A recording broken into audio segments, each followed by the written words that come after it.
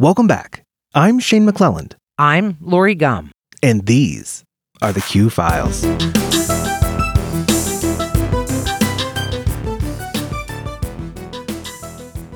Do you remember having somewhat outlandish childhood fears? Things you thought may be significant everyday issues. Piranhas, the Bermuda Triangle, quicksand. I mean, whatever happened to all the quicksand? And on that note, whatever happened with spontaneous human combustion? Perhaps I was alone in pondering that as a child, but it does seem to have dissipated with the cultural consciousness as something to worry about, if other folks ever really did. It is, after all, spontaneous. We all know the story.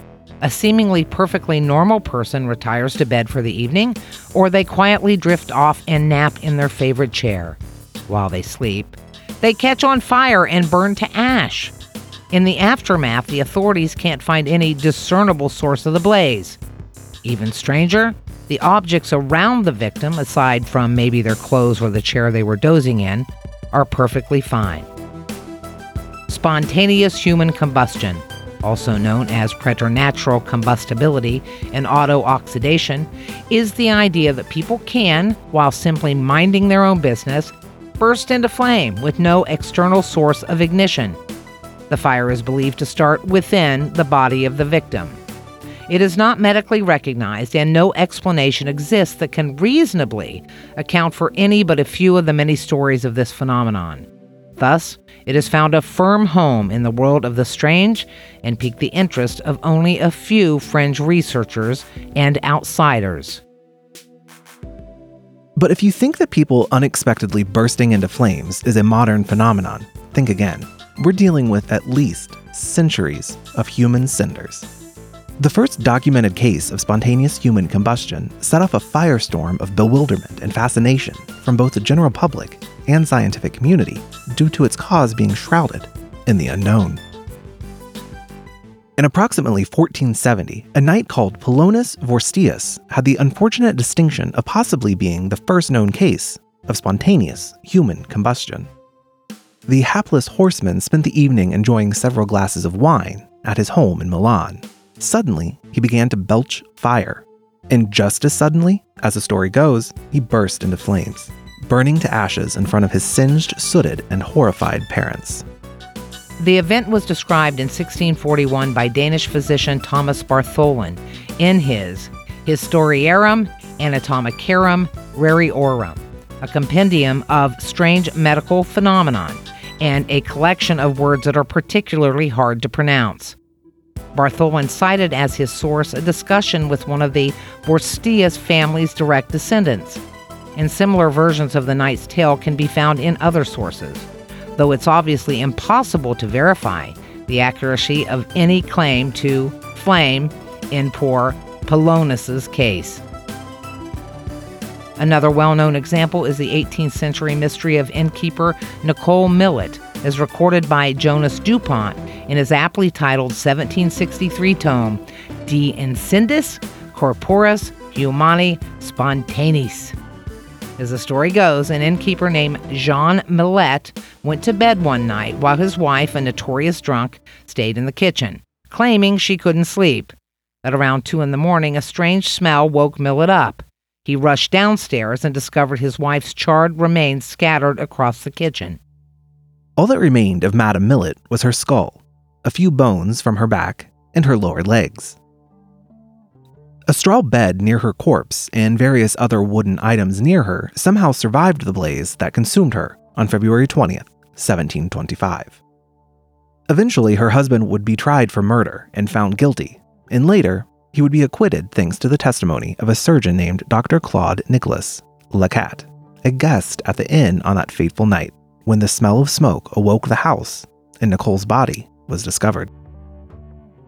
Lacat convinced the court that this was indeed an act of spontaneous combustion. The court later ruled that it was an act of God. Then, just 6 years later, another case would grab the attention of the world.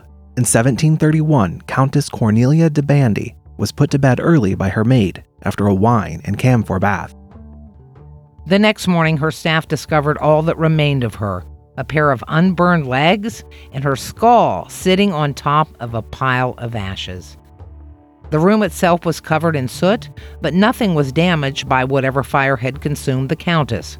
It was later speculated that her body had succumbed to the conflagration so quickly that her torso disengaged as she stood, enabling her skull to simply fall into the ashes of her body below. The alternative theory was lightning through the chimney, but it was deemed too far-fetched. Another similar story would have happened in England in 1744. This time, it would be the gin-soaked, pipe-smoking Grace Pet that would end up like a log of wood consumed by a fire. A pattern was beginning to appear in these rare and random cases, and it was starting to catch the attention of serious people who do serious things. They noticed that alcohol was nearly always consumed. The victims were often female and/or had a lot of body fat. They were typically older and less mobile. And most interestingly, the victims' surroundings were strangely never damaged by the flames. A year after Pet's case, Paul Rowley released a study on the subject in the Philosophical Transactions of the Royal Society of London. He examined a few cases, namely Pet and the Countess, and put forth the popular theory that gases created from the body when combined with alcohol could cause people to spontaneously combust. This once alarming, odd, and rare way to die was gaining legitimacy and capturing the public imagination. In popular Victorian comic-style books, all sorts of unseeming characters seemed to start to meet their ends in spontaneous balls of fire. In the December 1852 installment of his serialized novel Bleak House, author Charles Dickens disposed the alcoholic landlord, Mr. Crook, via a conveniently timed case of spontaneous combustion. Crook's body was reduced to ash, while his junk-filled apartment made it through the fire unscathed, save for some grease on the windows and a putrid smell.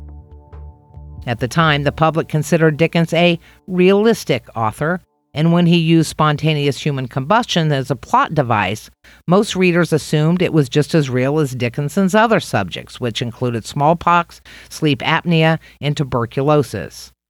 Some scholars, including Dickens' close friend George Lewes, didn't swallow the story quite as easily. Lewes attacked Dickens in a public newspaper, claiming that Bleak House gave credence to a scientific impossibility. Dickens shot back by citing numerous examples of apparent spontaneous human combustion from throughout history, and by citing recent scientific discoveries, including oxygen, which is crucial for both the body and the fires, to make his case. If there were ever to be a golden age of spontaneous combustion, it was the 20th century, largely due to photographic evidence taking center stage. Gruesome black and white photographs of miscellaneous limbs and ash heaps, media ready to capture headlines and audiences around the world. Arguably the most famous case of this era happened in 1951, when 67-year-old Mary Reeser died, tragically, in an unknown and mysterious fire in her St. Petersburg, Florida, apartment. According to the original newspaper article, Reeser was described as a rather robust woman who burned to ash along with the armchair that she was sitting in. Only her foot and a nearby newspaper remained. In 1966, Dr. John Bentley, a 92-year-old retired physician from Pennsylvania, made headlines as another victim of spontaneous combustion. The grisly photo that accompanied his story in newspapers everywhere depicted his charred remains found next to the toilet, a slipper-shod foot and a lower leg. A metal walker lay on top of his ashes, its rubber tips untouched. So just how does that happen? What is going on in all these stories? Much of the mystery surrounding this is that it takes a ton of energy, heat, fire, flames, to burn a body.